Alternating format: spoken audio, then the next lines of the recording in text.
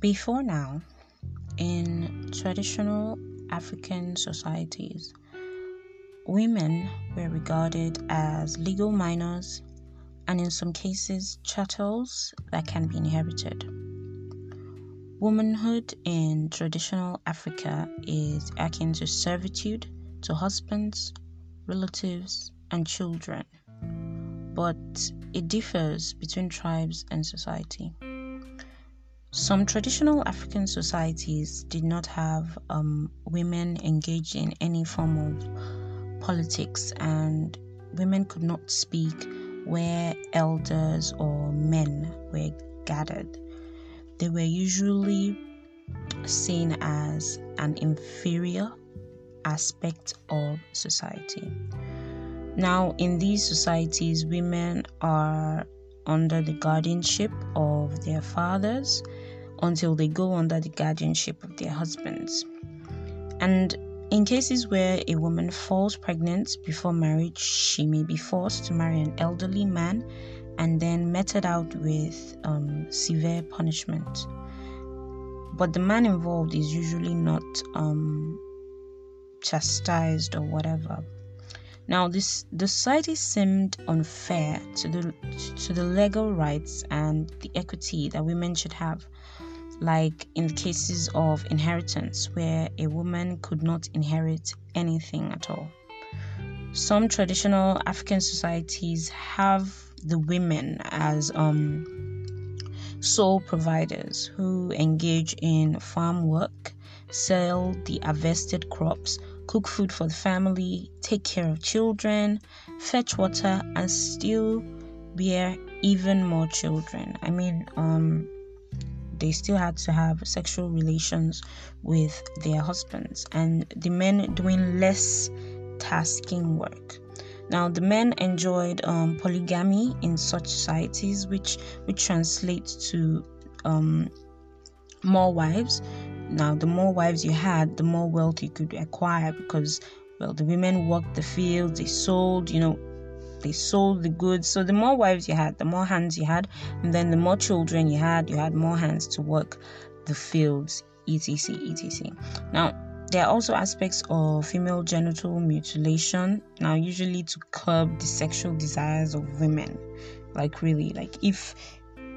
If you've been following this podcast, you would remember our read in our very first season with our theme on the mystical, and we were reading Who Fears Death, and there was a character in the book, Binta, who the book had an aspect of female genital mutilations as its focus, and there was one of the children, she was 11, who had FGM, and then the women who caught her told her that this genital mutilation was to curb sexual desires, but this girl had her father raping her before then, and even after then they told her that your father wouldn't be able to do that now because this protects you. But after that, her father still did, and the women and also the society, the town knew, but they couldn't do anything. To tell you how much it wasn't more about the women but about the subjugation. It wasn't about the care of the women, but about the subjugation in a male-dominated society. Now, there's also the aspects of the inheritance of widowed women. Now, without their consent, women who are widowed can be married off to any relative in the man's family. Now, many African societies have evolved, but there's still a large number of women who are still subjected to these kinds of treatments. Some African societies still practice the barbaric female genital mutilation, and then there's the general servitude of women and their treatment as lesser members of society. But in history and today's news, we have been shown women who have showed that they're much more than chattels or objects that are used for the glorification of the male-dominated societies. Many of these women are championing causes for the emancipation and the elevation of the women folk. Women in history that have greatly inspired us and giving womanhood an elevation include. I'm just going to mention a few because there are so many amazing women in history, and just a few. These are by far not the most popular or the most liked or whatever, but these are the ones I've been able to research and come up with within a short time. The first on my list is Funmilayo Ransome Kuti. Now, Funmilayo Ransome Kuti was an activist and a democratic socialist. Her activism led to the creation of the Abeokuta Women's Union and later the Women's International Democratic Federation. This WIDF promoted women's rights to education, employment, and participation in politics.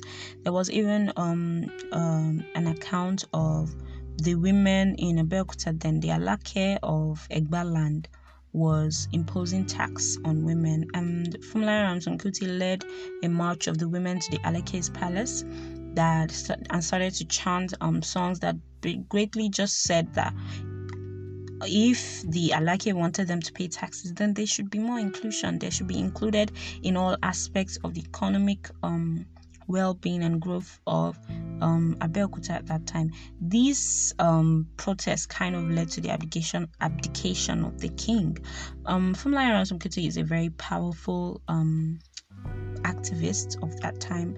Now, it's weird that many of our history or civic education, is it civic education we take in Nigeria? Most times when Funmilayo Ransome Kuti is mentioned, they just mention her as the first woman to drive a car. Like, that's the first thing that comes to your mind. But she was much more than a woman who drove a car. She was an activist and a woman's rights advocate. Like, really, first woman to drive a car. Like, really. Anyways, moving on, we have Yaa Asantewaa. She was like the commander-in-chief of the Asante War Army. Now, they fought against the British invasion of the Asante people.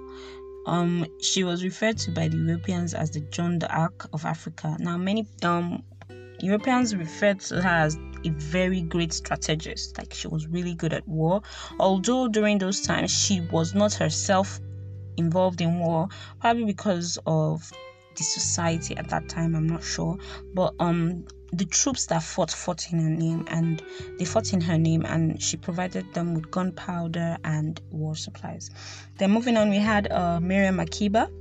She's known as the Empress of African Song and Mama Africa. She was very outspoken and she was a visible opponent to the South African apartheid. She was involved in civil rights movements and the radical activities that were against the apartheid. Now, there was Queen Zinga. She was a reformist and she assigned women to important government offices in modern day Angola, what is Angola now, and her council of advisors were filled with women.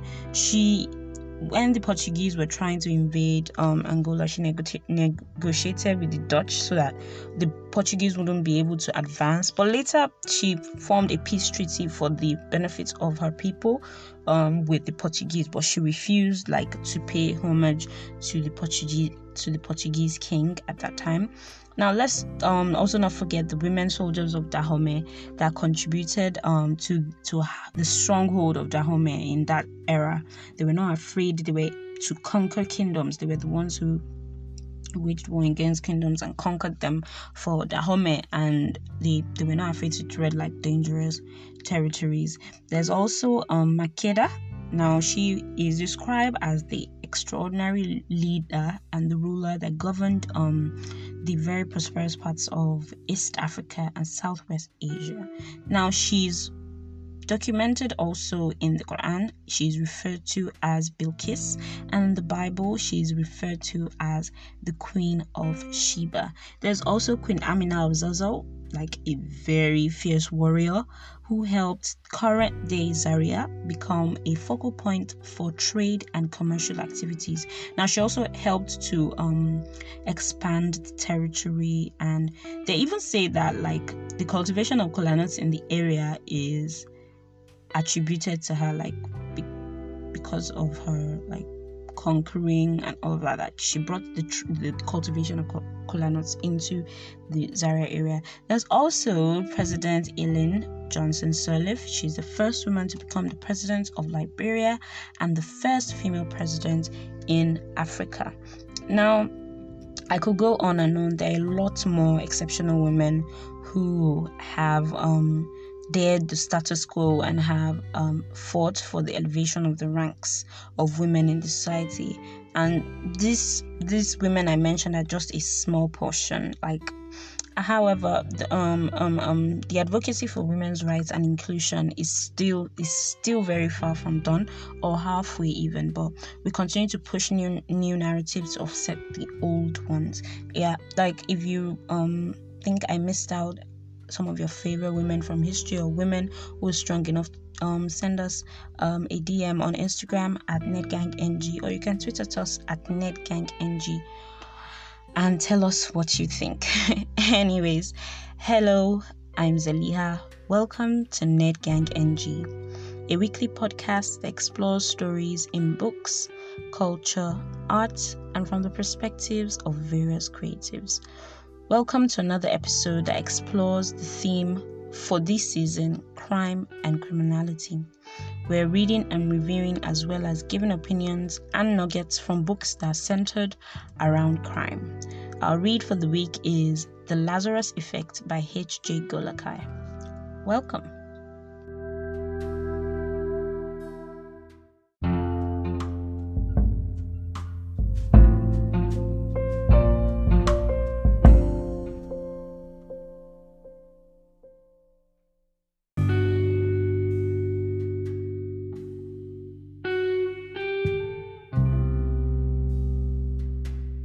Now, Lazarus Effect follows V. Johnson, an investigative journalist that has PTSD from the civil war in Liberia, that and her assistant Chloe, and their chase of a 2-year-old cold case of a missing girl in a red woolen hat that has been haunting V in hallucinations. Now, they set out to find the truth of what happened while they uncover a very dark family secret and drama while V puts herself in danger. This type of danger, though, is different from our protagonists in our book When Trouble Sleeps, as well as Easy Motion Tourist. She just puts herself in dangerous situations. But V, our protagonist in H.J. Golokai's Lazarus Effect, does not put herself in unwarranted danger. She takes deductive strides based on the information she has gathered as a detective. Now, the author captures Cape Town very well, and she takes us on a journey through various neighborhoods and various aspects of Cape Town. Now, there's also a supernatural element in the book, because V she has visions of this particular girl, Jackie, that went missing, and she not necessarily Jackie doesn't really give her points or shows her where to go, but haunting her, just so you know, please look for my killer or find my body or whatever. So the supernatural element does not really overpower the book, but you know how much I like my supernatural elements. Thank you very much. And that made this book even all the more interesting. Although it wasn't the main focus of the book, the main focus of this book was on the crime and the investigation that we did. Now, the book centers around really strong women who are audacious and daring. That is why I went through the entire aspects of how African women are being portrayed.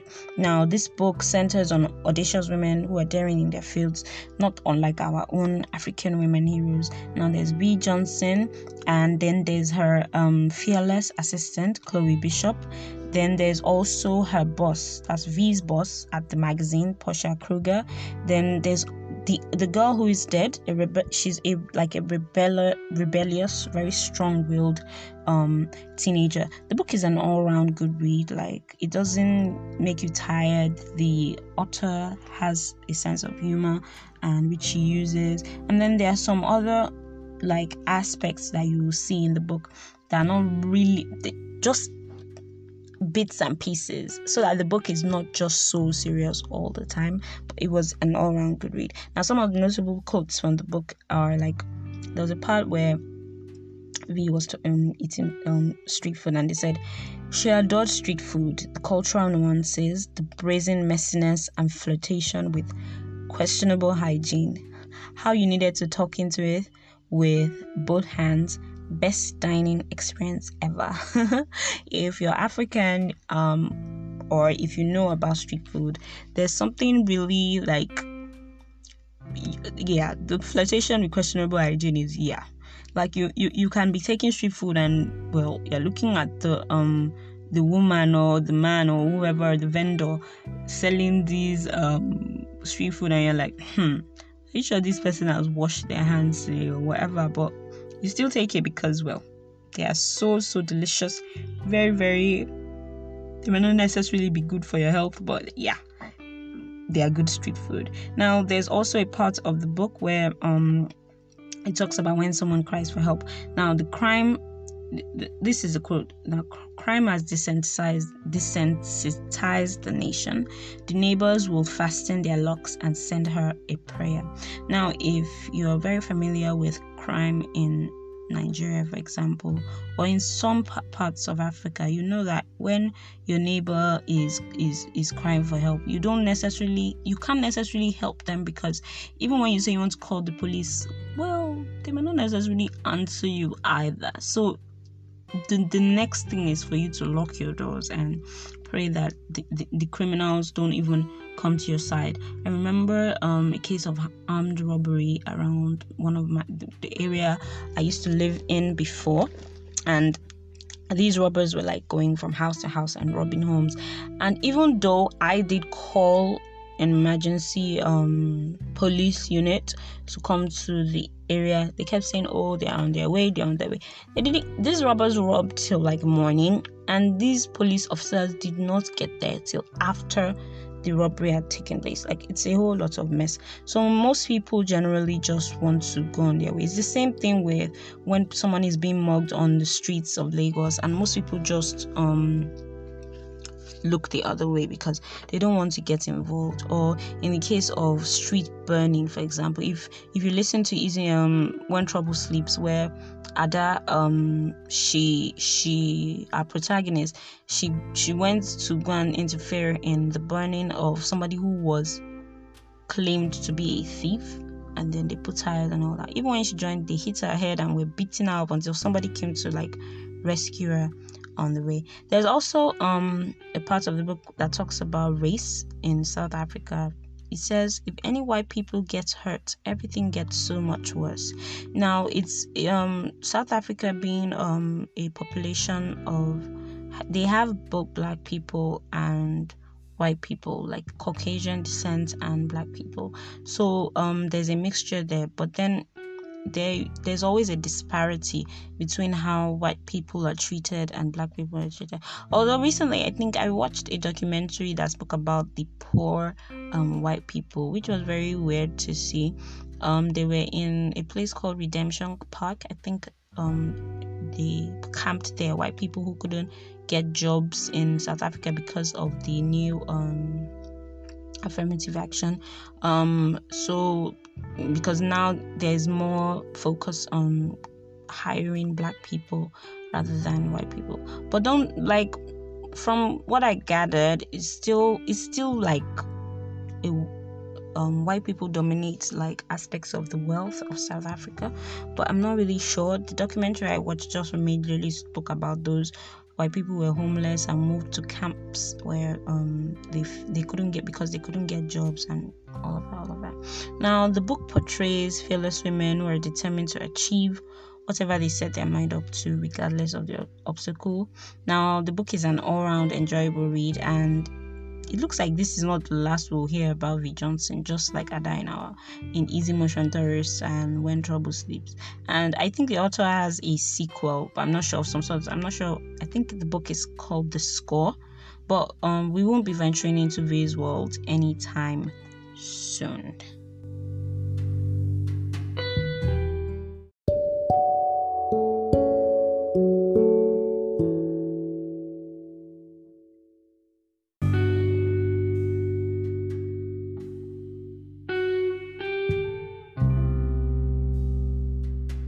Thank you for listening to this episode of NetGang NG. I hope you enjoyed it. Please remember to share with your friends and your family. And you can follow us on our social media on Instagram at NetGangNG and on Twitter at NetGangNG. You can also check us out on our website at www.podpage.com/netgang-NG. You can reach out to us and join our mailing list. Remember to leave a rating and a review anywhere you hear your podcast from. It makes our podcast more visible. Yeah, you can find us anywhere. You can even Google NetGang NG and you'll find options for where to listen to this episode. So thank you once again. With love from Lagos, Nigeria. Mwah.